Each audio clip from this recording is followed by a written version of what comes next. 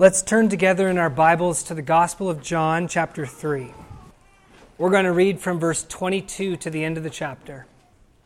After these things, Jesus and his disciples came into the land of Judea, and there he was spending time with them and baptizing. John also was baptizing in Aenon near Salim, because there was much water there, and people were coming and were being baptized, for John had not yet been thrown into prison. Therefore, there arose a discussion on the part of John's disciples with a Jew about purification. And they came to John and said to him, "Rabbi, he who is with you beyond the Jordan, to whom you have testified, behold, he is baptizing, and all are coming to him." John answered and said, "A man can receive nothing unless it has been given him from heaven. You yourselves are my witnesses that I said, I am not the Christ, but I have been sent ahead of him. He who has the bride is the bridegroom.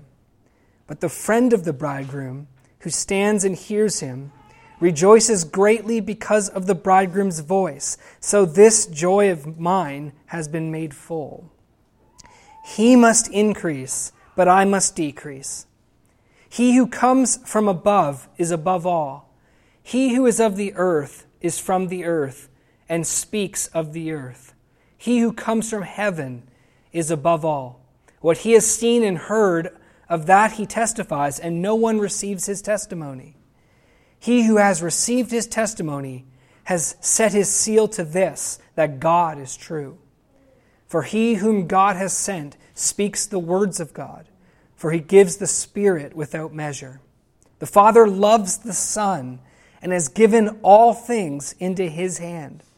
He who believes in the Son has eternal life. But he who does not obey the Son will not see life, but the wrath of God abides on him." Let's pray.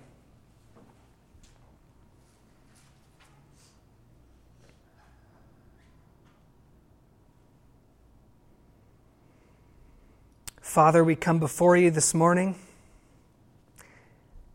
We pray that you would help us to see reality. We thank you for giving us the Scriptures to show us reality.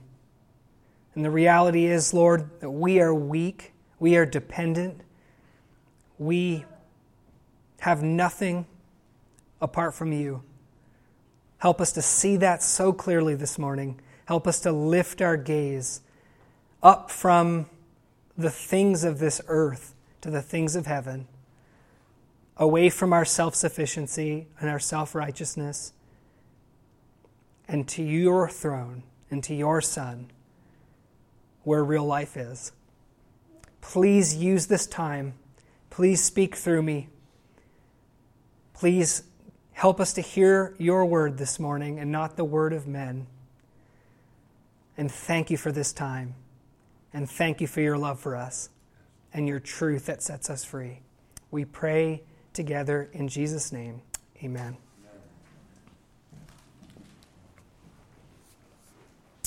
The Gospel of John begins with a prologue within which John makes absolutely clear who and what his gospel is all about.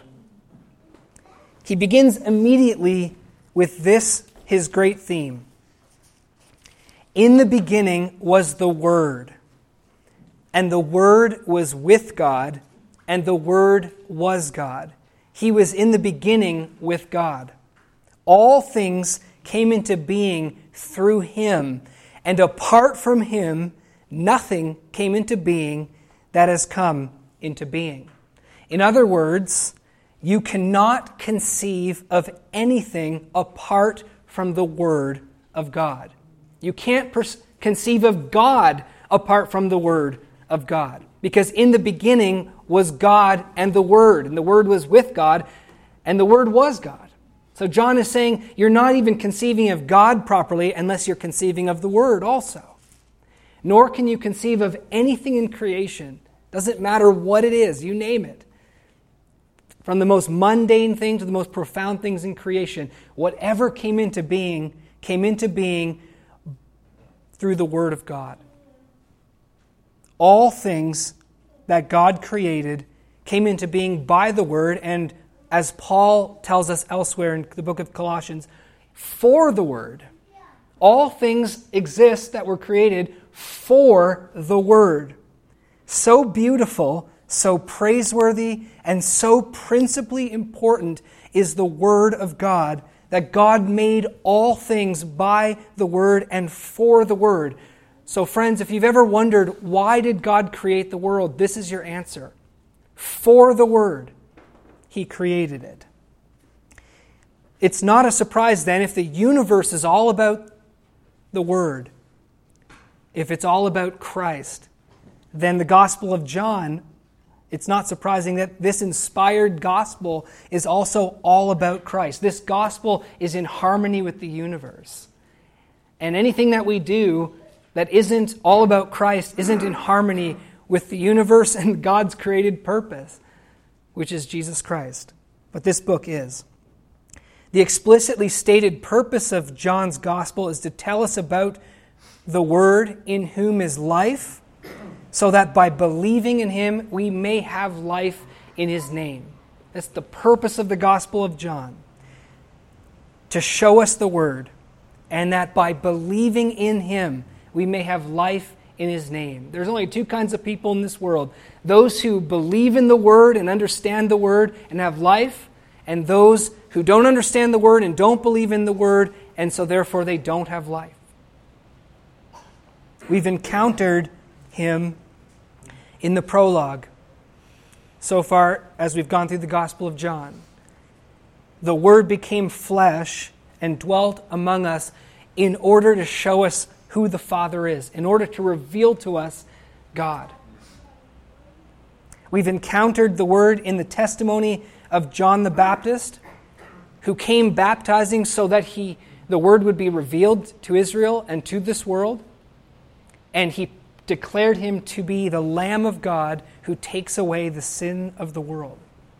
We've encountered the Word in His first miracle that He performed at the wedding in Cana, where He turned water into wine, indicating that the Word has come into the world to bring blessing to us and not cursing. He came to save and not to judge. He came to give us life. Isn't that a wonderful miracle that shows that? We've also encountered the Word in His first impression that He gave in Jerusalem at that Passover, where He cleansed the temple. And His first impression that He gave us was that He declared the highest religious worship practiced by mankind to be a sham.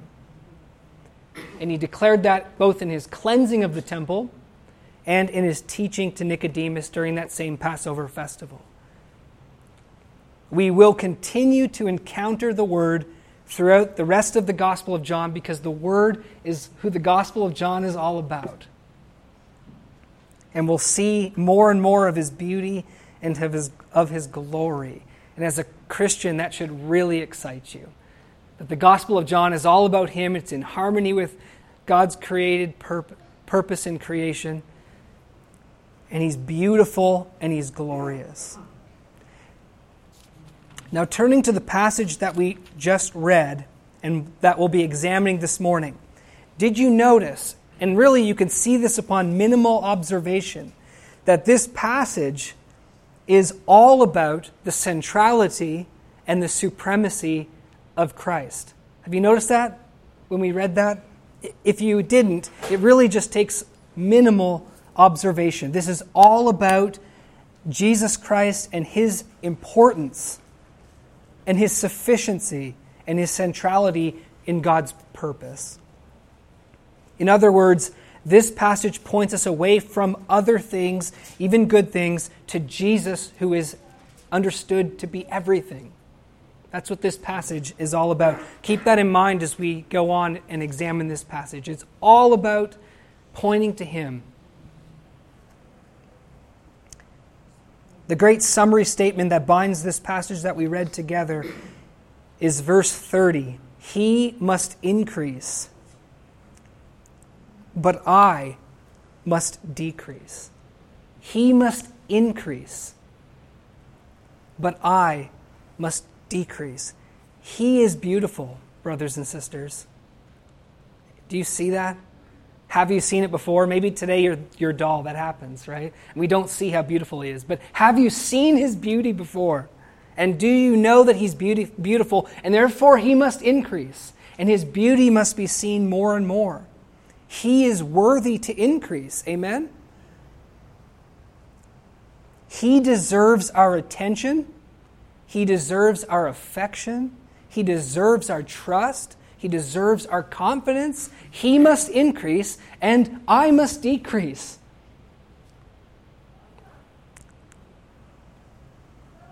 But as we'll see in this passage, that truth is not evident to all. Not everybody saw that in Jesus' day, and not everybody sees that today. And it's to this problem that we're going to turn this morning as we examine this passage. He must increase, I must decrease, and the problem of not seeing that. So we're going to look at this passage in three natural sections, and I'm actually indebted to J.C. Ryle for this outline, this structure. I think he just nailed it in his expository notes on the Gospels. If you ever want a really good practical book on any of the Gospels, I highly recommend J.C. Ryle's expository notes on the Gospel. And I'm indebted to him for this outline. So first, we're going to look at, number one, an example of the petty rivalries and competitions carried on by fallen humanity. Okay? That's the first thing that we are confronted with in this passage. Secondly, a splendid model of genuine humility from John the Baptist. And thirdly, and lastly, a declaration of the incomparable glory of Jesus Christ. That's what we're going to do this morning. So first of all, an example of the petty rivalries and competitions carried on by fallen humanity. Following Jesus' conversation with Nicodemus, we're brought here to a historical incident which provides the final recorded testimony of John the Baptist to the Word of God. Verse 22 and 24 to 24. Let's read those again. After these things, Jesus and his disciples came into the land of Judea, and there he was spending time with them and baptizing. John also was baptizing at Aenon near Salim, because there was much water there, and people were coming and were being baptized. For John had not yet been thrown into prison. Now, some people might say, this is kind of just useless historical information. What is even the purpose of verse 22, 23, and 24, except telling us that Jesus went into the countryside and he was baptizing, and it was before John had been thrown into prison. Some people might think those are just inconsequential details that we can just skip over. But since John includes them, I don't think that should be our attitude. We should never think, brothers and sisters, that historical details like this are useless. Let me just tell you, if anything, they do us an inestimable service, if anything, of reminding us that the Bible is a book of history, right? These details, if anything, and they do more than that, but they remind us that what we're dealing with here is real history. We're talking about Jesus 2,000 years ago, about 30 AD, and he left Jerusalem and he went into the countryside of Judea. Even that's just amazing, isn't it? Like, wow, that happened. This actually happened. You can get on a plane, you can fly to Jerusalem, you can see it's all there. And 2,000 years ago, Jesus was there with his disciples in the countryside baptizing. We're not talking about fiction here, but non-fiction. I recently read a book called The Christian Mind by Harry Blamires. Excellent book. I recommend it to everyone. And he made this comment about Christianity in history. I quote, "Christianity is so much more than a mere moral code, a recipe for virtue, a system of comfortable idealistic thought. It is a religion of acts and facts. Its God is not an abstraction, but a person with a right arm and a voice. Its God has moved among us. How wonderful are thy works." That is a persistent biblical theme. Not how interesting are thy theories, not how intense is thy being, not even how unanswerable are thy arguments, but how wonderful are thy works. For Christianity is a religion of things that have happened, a baby born in Bethlehem, as we'll remember this Christmas, a body nailed upon a cross. Christianity, the Bible is not a manual of how to live your, here's just a bunch of sage wisdom on how to live your life that's been tried, tested, and true, even though it contains sage wisdom like that. It's actually a book of acts and facts. It's a book of history. It's not a book of comfortable idealistic thoughts. Wow, that's brilliant and just makes a lot of sense. It's a declaration our God has actually done things, really done things. He really created the world. He really flooded the earth. He really rescued Israel out of Egypt. He really sent them into Babylon. He really spoke through the prophets. He really sent his Son into this world. And if we fail to see that this is nonfiction, then it doesn't matter how brilliant and beautiful and exciting the ideas are, it will not do anything for us unless we see this is true. This actually happened. Have you noticed that in your own life? It's one thing to hear about grace and go, wow, that's so beautiful. But if you don't think it's true, then it doesn't give you any comfort or peace, right? And it's one thing to believe that Jesus really existed, but if you don't understand grace, that doesn't really do anything for you either, right? So you need to understand what it's all about and understand that it really happened. And that will give you true peace and comfort. So if anything, these details tell us and remind us that it is historical. After the Passover, Jesus moves, as I said, from Jerusalem into the countryside. He continues the ministry that he began. And John tells us that this was before John had been thrown into prison, which is an interesting comment because Matthew, Mark, and Luke begin looking at the ministry of Jesus after John is thrown into prison. So it seems like John here is writing to his readers and sharing this detail because he knows they're all familiar with Matthew, Mark, and Luke. They're familiar that Jesus began his ministry after, well, at least according to Matthew, Mark, and Luke, he started preaching after John was put in prison. He says, actually, Jesus was doing stuff even before that. He was baptizing, though Jesus was not actually baptizing. Look with me at chapter 4 of the Gospel of John. And these two verses are relevant. Therefore, when the Lord knew that the Pharisees had heard that Jesus was making and baptizing more disciples than John, although Jesus himself was not baptizing, but his disciples were. So there is a de-emphasis upon water baptism in the Gospel of John. It's happening and it's a beautiful symbol. It's pointing to a greater reality. But those who think that water baptism somehow regenerates you or saves you, the Gospel of John wants to discourage that idea, right? It kind of distances Jesus from that. But Jesus is baptizing, and apparently he's gathering more disciples than John is. And for some, this is causing a problem. Look at verse 25.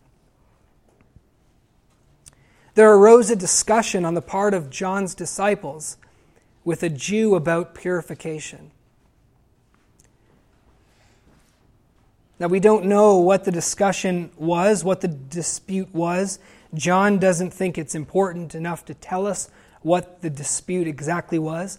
But if we consider the context, what goes before this and what comes after this, they're probably debating, and the speculation here is probably due to the physical separation between John and Jesus. The fact that John is baptizing and Jesus is baptizing over there, and there's probably some dispute about the nature of their two baptisms. Is Jesus replacing John's baptism? Is there something wrong with John's baptism?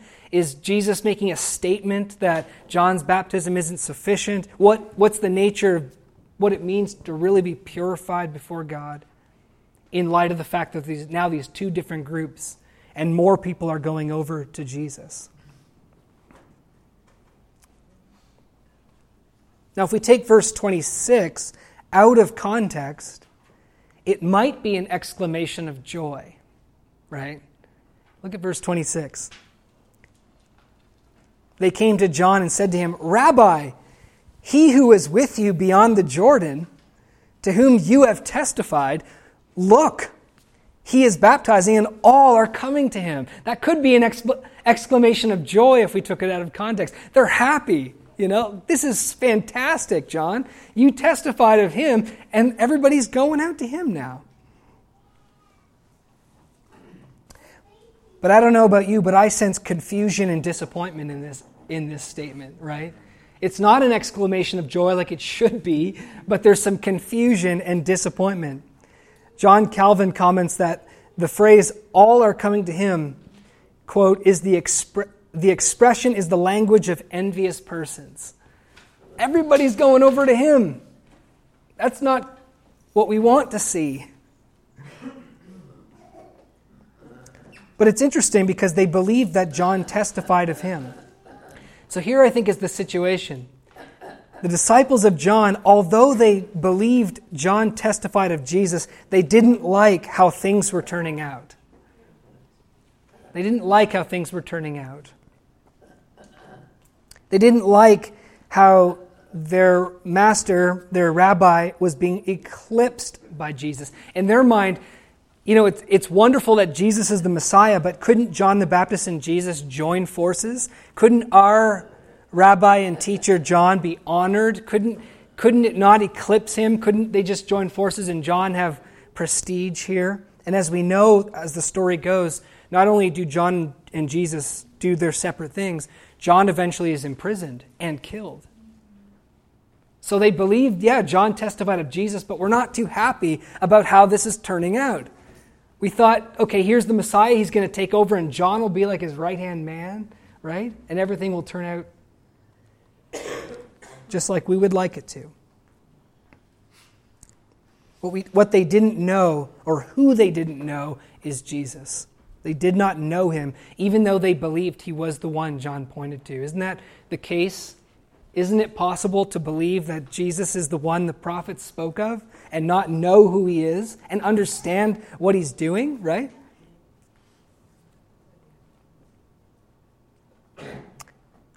They didn't realize that this was really all about Christ, and God does not share his glory with another. We kind of want our cake and eat it too, don't we? We want to believe in Jesus, speaking generally. We want to believe in God. We want him to be glorified, but we also have our own little agendas as well, don't we? Glory to God in the highest, and on earth, glory to me. Right?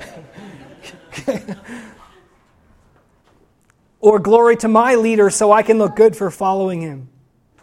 But Christianity and Jesus Christ strips fallen humanity of all glory, and all the glory goes to God alone. We see a similar incident of people bickering and quarreling about their leaders being the greatest in 1 Corinthians chapter 1. Actually, chapter 1, 2, 3, and 4, he deals with this. And turn with me there to 1 Corinthians chapter 1, verse 30. 1 Corinthians chapter 1, verse 30.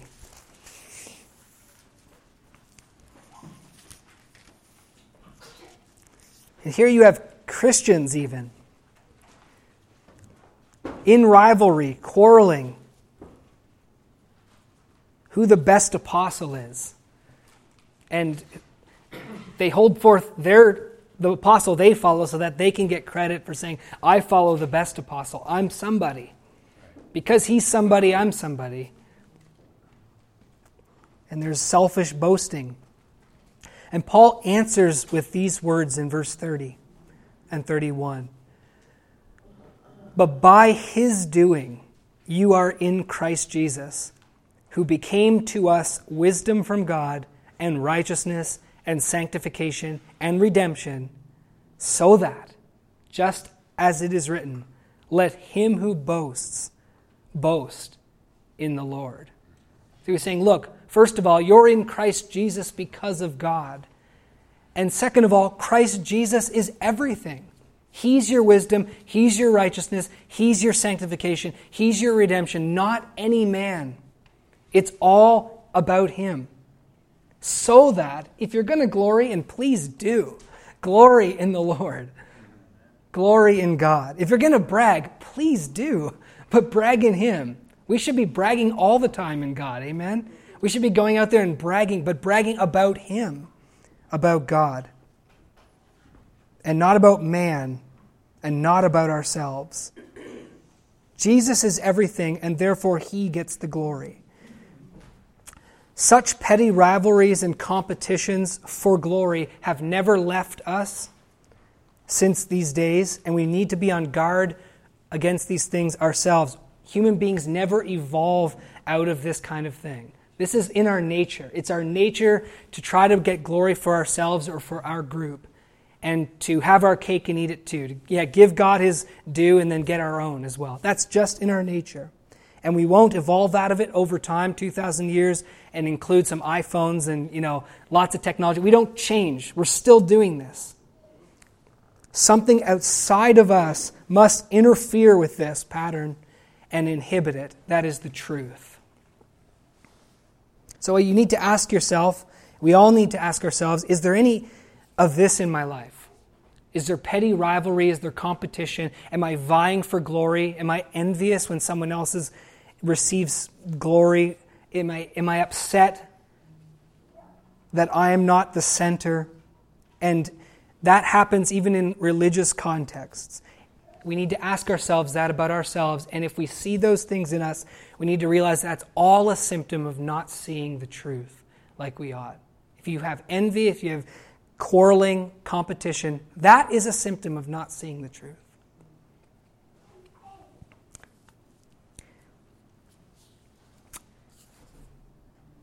Secondly, a splendid model of genuine humility.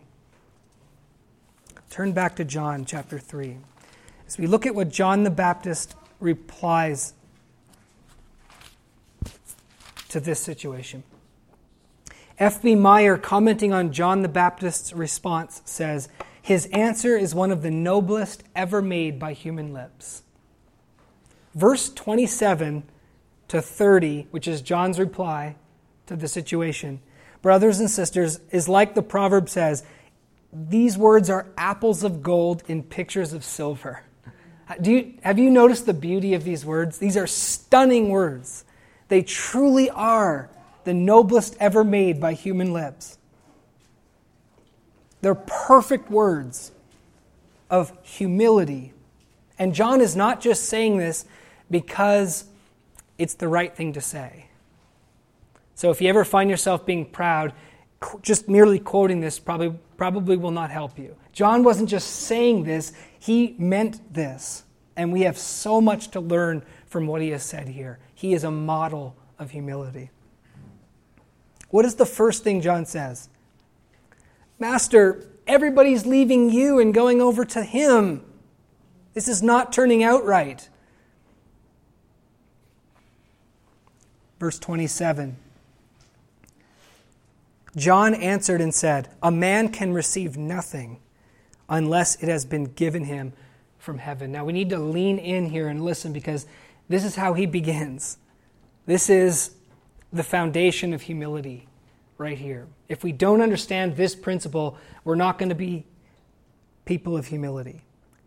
He turns their focus to the givenness of everything. How many things can a man receive apart from God?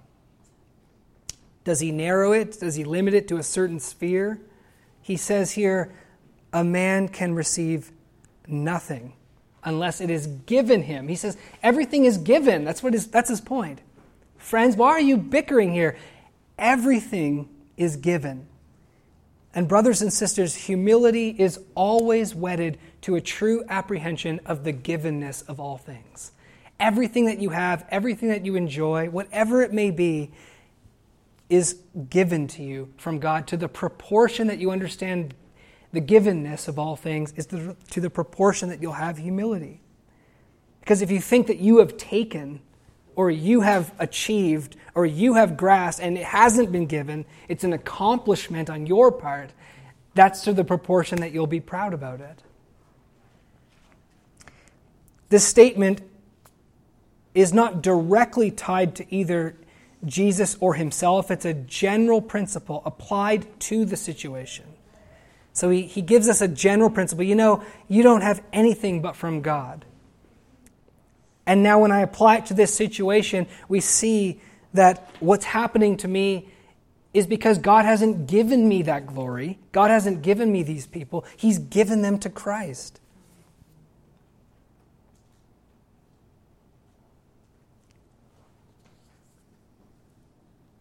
Christ is the center, and he has the supremacy from God.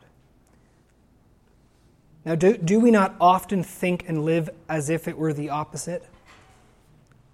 Is it not true that we often think a man can receive nothing unless he works for it, right? Unless he rises up and gets it himself, you won't get anything.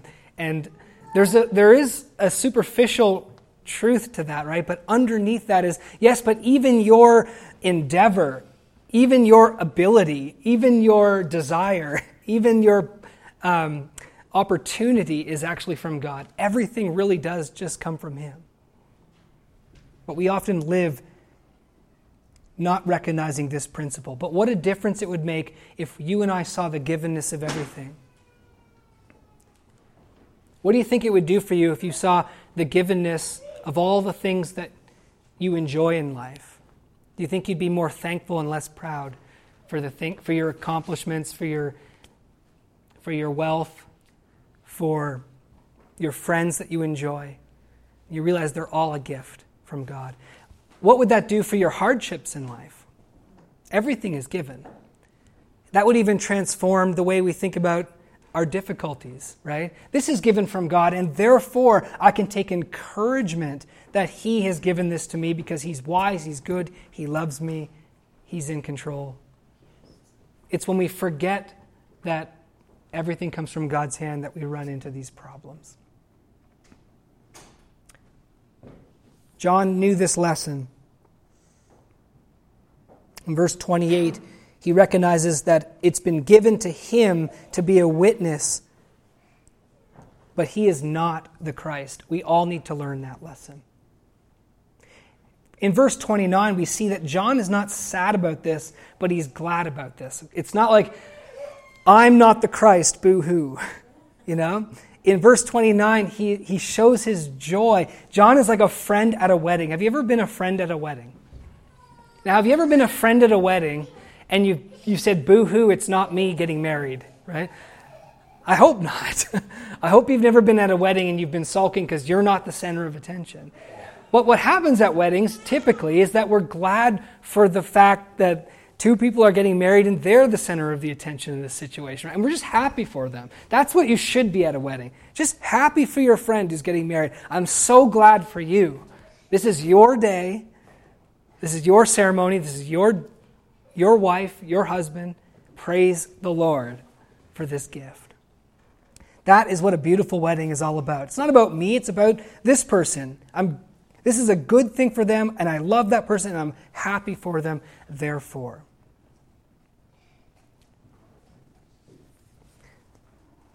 Now, what a difference it would make if we saw all of life that way, right? All of life that way.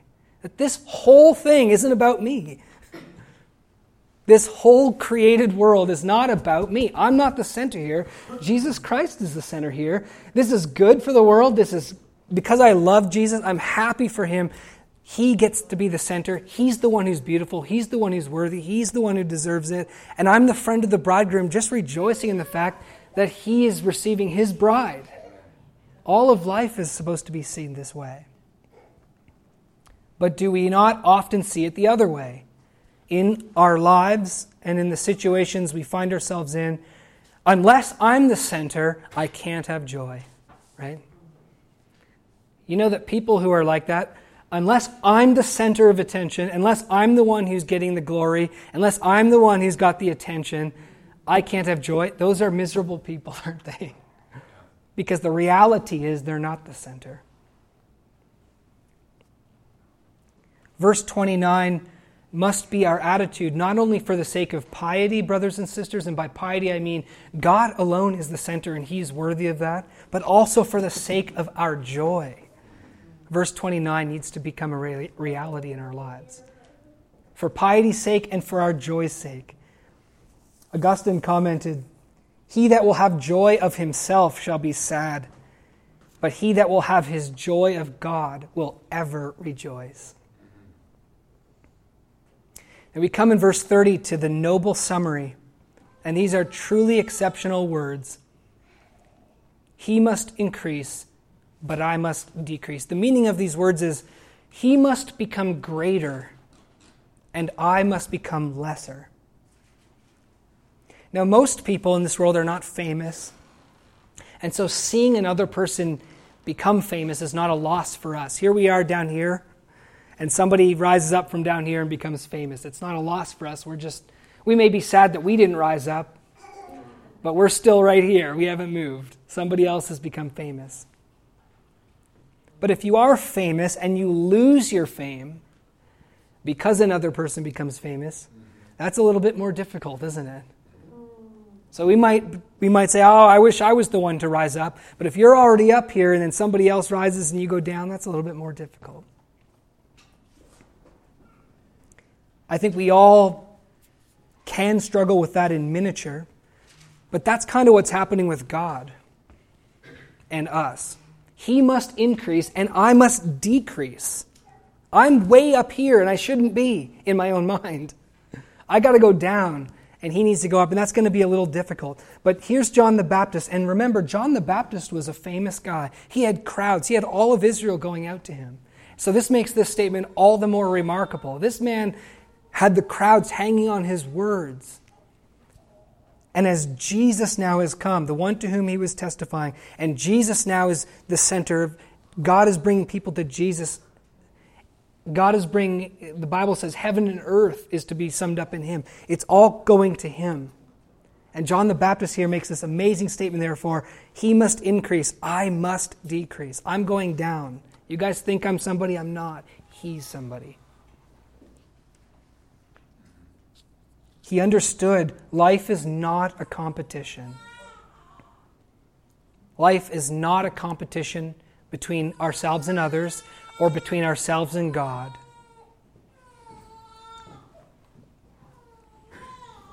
There are two different ways we can understand the word must here, and both are important. When John says, he must increase, but I must decrease, we can think of this, first of all, in this sense. He must increase if the moral order of things is not to be perverted. So in order for things to be right, he must increase and I must decrease. If things are to be what they should be, if the moral order of things is not to be all topsy-turvy and perverted, he must go up, I must go down, he must become greater, I must become lesser. So if this is to happen, he must increase. But the other way we can think of this must is he must increase because God has determined it to be so. It's not only right that he increases and I decrease, it's inevitable. It's not only right, it's inevitable. Because we might think it's right that he increases and I decrease, but it doesn't happen, right? But I want you to take from this verse not only that it's right, but that it is inevitable. In John's mind, he recognizes it's inevitable as well. He must increase. That is going to happen because God's will be done. And his will is to glorify Christ and to take away glory from man. And I must decrease. It's inevitable. That is happening, and it's going to continue to happen. And I'm either going to accept the inevitability or fight against it. And what is inevitable is right. It's good. It's beautiful. It's how it should be.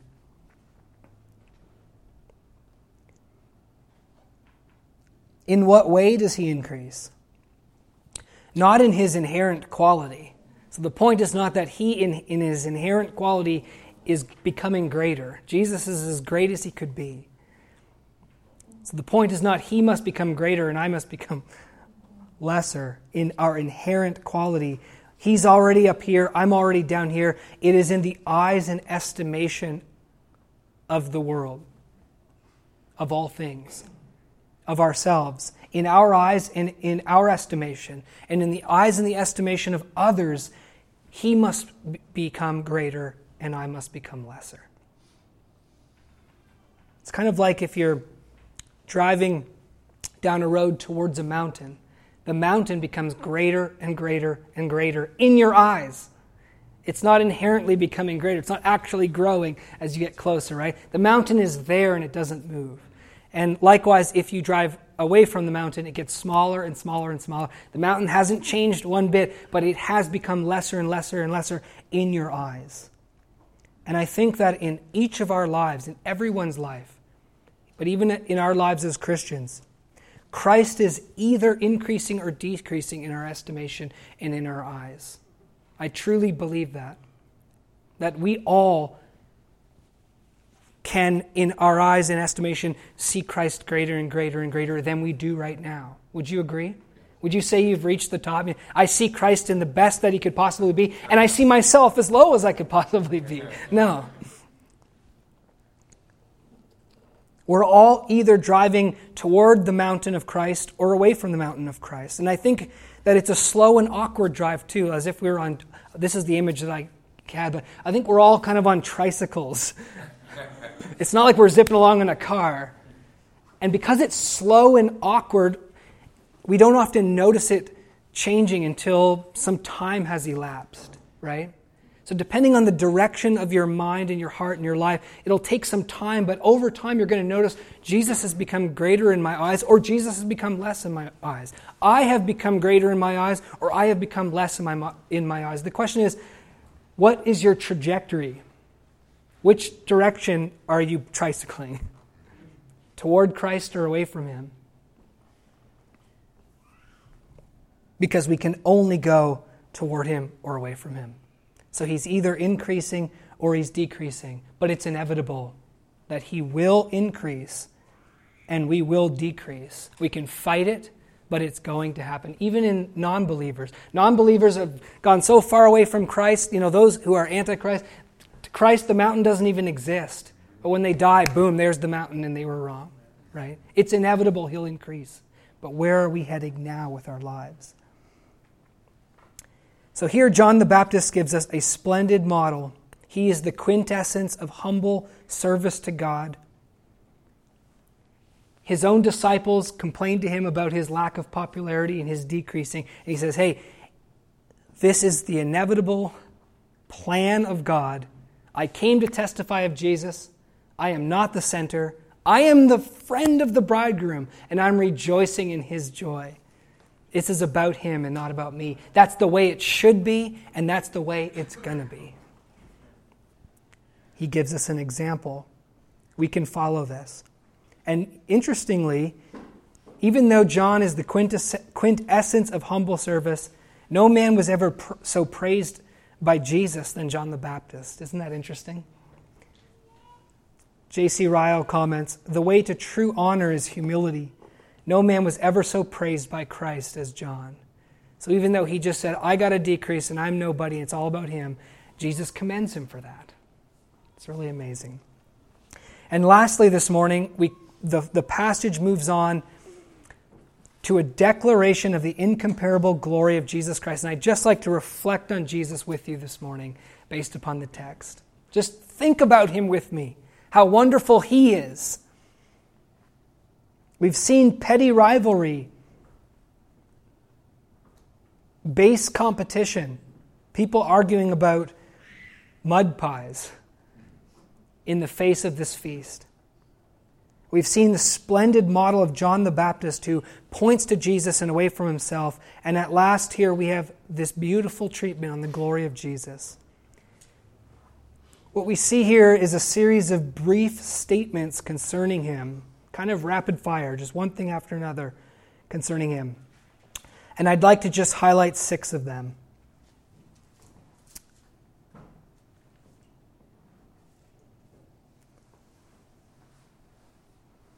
Backtracking to verse 29, the first thing I'd like to point out is that Jesus Christ, brothers and sisters, is the incomparable bridegroom of God's people. Jesus Christ is the incomparable bridegroom of God's people. Now, I already talked about how the friend of the bridegroom rejoices at the bridegroom, that it's all about the bridegroom. But I'd just like to point out this, that when John the Baptist brings up this picture of the wedding and the bridegroom, this is an allusion to the Old Testament in which Israel, the people of God, are depicted as the bride of God. And what that means is they belong to him and to no other. If they go after anything else, that's adultery. If he goes after anything else, that's adultery. They are wedded to one another, and he is their husband. Now that's an awesome picture and an amazing thing, that the God of the universe would come to human beings and bring them to himself as a bride, to care for them and to own them and to love them like that. And what John is saying here is that, you know that allusion in the Old Testament, the people of Israel, the people of God belong to God? Well, Jesus is the husband. Jesus is God who is the husband to his people. We do not belong to any man, no matter how spiritual they may be, no matter if they're John the Baptist or Paul the Apostle. It is the Lord to whom we belong. It is to him alone that we are wedded. Jesus is the greatest husband, head, friend, lover, leader you will ever and could ever have. And so just reflect upon him. He has unique glory here. He is the center. You don't belong to me, but you belong to him. He is the husband. Secondly, Jesus Christ is the incomparable messenger from heaven. Verse 31 and 32. He who comes from above is above all. He who is of the earth is from the earth and speaks of the earth. When I read that this morning, I felt, yep, that's me. My words are just earthy. I'm trying here to communicate his words, right? He is from the earth, he is from heaven, and he who comes from heaven is above all, and what he has seen and heard of that he testifies. And we talked about this 2 weeks ago, but Jesus Christ is uniquely qualified to be the one who teaches us the things of God, because he comes from above, not just as one of many up there, but as the center. He comes from the throne. He's the creator of heaven. He's the Lord of heaven. He's the center of heaven. And he is above all things. He is above all in authority, ability. He's above all in awareness. He's above all in God's approbation. He is above all. And he has come. This is the grand message of Christianity. But the one who is above all has come down to the earth in flesh and blood to teach us the things of heaven.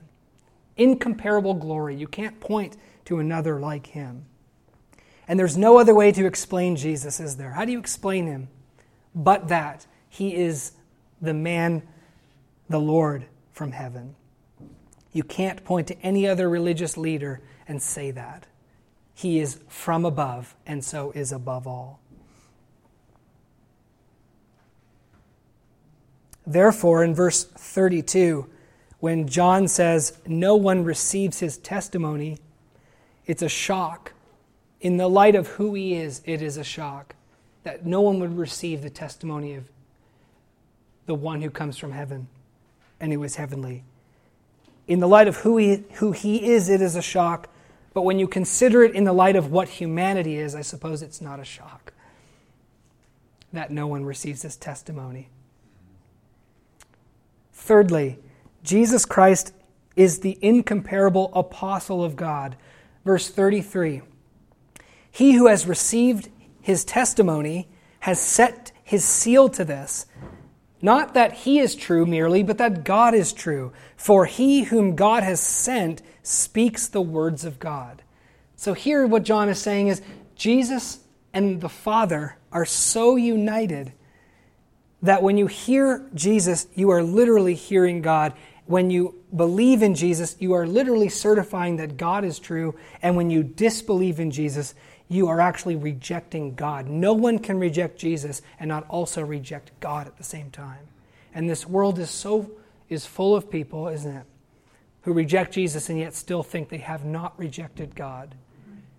But Jesus here, we are told, is the incomparable apostle. That is, he's the ambassador of God. He speaks the words of God. He does the works of God. And of no other can it be said. No one else can say what Jesus said. I never say and I never do anything but what the Father says and does. He alone is the express image of the Father. When you look at him, you see the Father perfectly. Fourthly, Jesus is incomparably endued with the Spirit. In verse 34, we're told this. For he gives the Spirit without measure. Now there's some who thinks that this is referring to Jesus himself. Jesus himself gives the Spirit to us without measure. But most commentators believe this statement means that God the Father gives the Spirit to Jesus without measure. And I think this latter interpretation is correct. The prophets received a measure of the Spirit suited to their task, but the task of the Son, brothers and sisters, was so immeasurable that the Spirit was given without measure to him. And you might think it's strange that the Son of God would need the Spirit, but remember, we're talking about the incarnate Son of God. We're talking about the Jesus who is fully man. He is God, but he came to earth and he was a man, and as a man, he was given the Spirit. When he was baptized, the Spirit came upon him without measure to complete a task incomparable to any task that humans have ever been given the Spirit to do. We read in Ephesians chapter 4 that God has given some to be apostles, prophets, evangelists, pastors, and teachers by his Spirit. It says that. He ascended on high and he gave gifts to men. We read in 1 Corinthians chapter 12, verse 4, that there's one Spirit, but there's different operations of the Spirit. To some is given the gift of wisdom, to some the gift of knowledge, the gift of healings, the gift of administration, all these things. Many different gifts according to his allotment, but one Spirit. And therefore we need one another because the Spirit hasn't been given without measure to you and to me, I don't think, right? He's given according to measure to me and to you. He's given us different gifts. And so we need one another. But is it not true that Jesus Christ has all of the things of the Spirit? Jesus has all wisdom. Jesus has all knowledge. Jesus had healing. Jesus had power. Jesus had mercy. Jesus was an apostle, a prophet, an evangelist, a pastor, and a teacher because he was given the Spirit without measure. And a million other things came with that as well. We receive from the fullness of Jesus because his fullness is the fullness of God. All the fullness of God dwells in Jesus Christ bodily. That's incomparable. Should he not rightly then be the center and the one who has our adoration? Because as God, he came to earth, emptied himself, and was filled immeasurably with the Spirit for our sakes. Fifthly, Jesus Christ is the incomparable possessor of all things. Verse 35. The Father loves the Son and has given all things into his hand. D.A. Carson comments here that the unfolding of redemptive history finds its ultimate source in the loving relationships in the Godhead. That is, if Jesus was not loved by the Father, there would be no salvation for you and for me. And because Jesus was loved by the Father, because the Son was loved by the Father, he gave, it says in verse 35, all things into his hands. This is a comprehensive statement. What does it mean? If you read on in the Gospel of John, there's a few different things that Jesus said has been given into his hand. He talks about how judgment has been given into his hand by the Father. He talks about how life has been given to him, to have life in himself by the Father. He talks about the people of God being given to him by the Father. He mentions a few of these things, but there are many more that he doesn't mention. All things have been given into his hand, and this is what I believe this means. That it has been given to Jesus to be Savior, to be King, to be the bridegroom, to be the head, to be the judge, namely to be God. This man it is given to him to rule. It is given to him to save.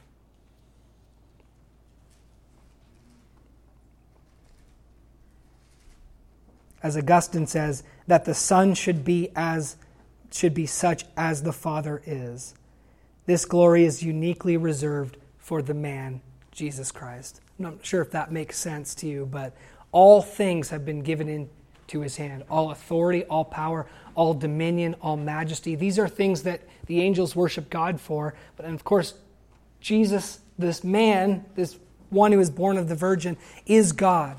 And yet God is allowing this man, Jesus, to have all majesty and all dominion and all power. And we'll worship him forever and ever. And he is our Savior. If all things had not been given to Jesus, would you and I have any hope of salvation? No. Because the last thing, verse 36, Jesus Christ is the incomparable Savior of the world, verse 36. It is to him that we look for our salvation. He who believes in the Son has eternal life, but he who does not obey the Son will not see life, but the wrath of God abides on him. It's to Jesus Christ that we look for salvation, not arbitrarily. God has not given all things to Christ for no reason. It doesn't make any sense. He's given all things to Christ because as the incarnate God, he was the one who suffered and who died for our sins and who saves us from the wrath of God through his death.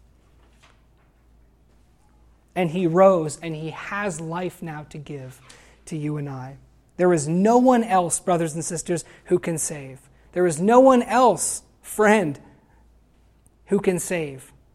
Because no one has done for you what Jesus Christ has done. You can believe in Buddha, it will not do you any good. You can believe in Muhammad as the prophet, it will not do you any good.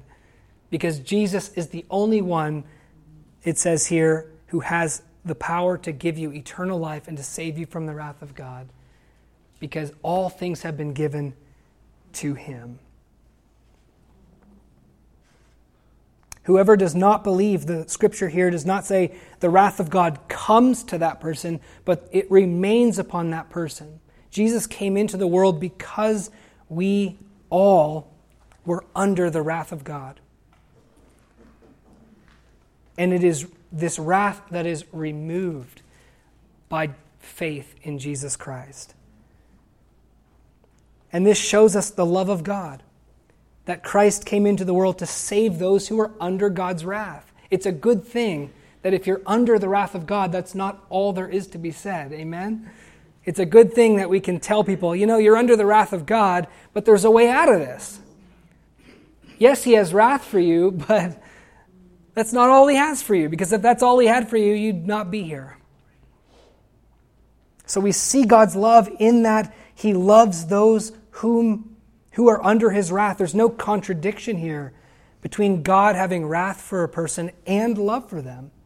There's no contradiction, and we declare that as Christians. Yes, God is angry with the wicked every day, and he died for them. And we see his love in that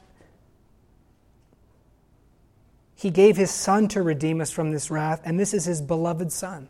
This is God himself. This is the incomparable Christ who came into the world and redeemed us through his death. So in light of all this, brothers and sisters, I conclude that we can live in unreality, and we can quarrel, and we can bicker, and we can have our petty competitions and vying for glory, or we can follow the example of John the Baptist, who walked in reality and who followed that which was right and inevitable. He must increase. He must be seen as beautiful. He must be seen as the one who is worthy. He deserves our attention and our affection and our trust and our confidence. And he, in our eyes and estimations, must become greater, and we must become lesser. Because he is the center. Can we rejoice in that? May the mountain of Jesus Christ grow larger and larger throughout our feeble days. May we see the givenness of all things, that we may live in humility before God and others. And may we see that in Jesus Christ, in him being the center, is our good, is beautiful, and that in him we have all that we desire. Please stand with me.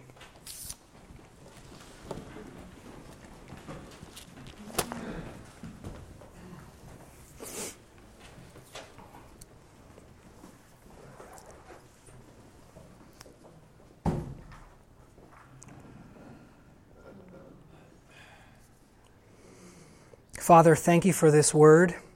He must increase, but I must decrease. Thank you that this is beautiful and good. And Father, I pray that you would help us all to see with eyes every day the truth of this. And thank you that in the centrality and supremacy of Jesus is our peace, is our hope, is our life, and our joy. And I pray all this in Jesus' name. Amen.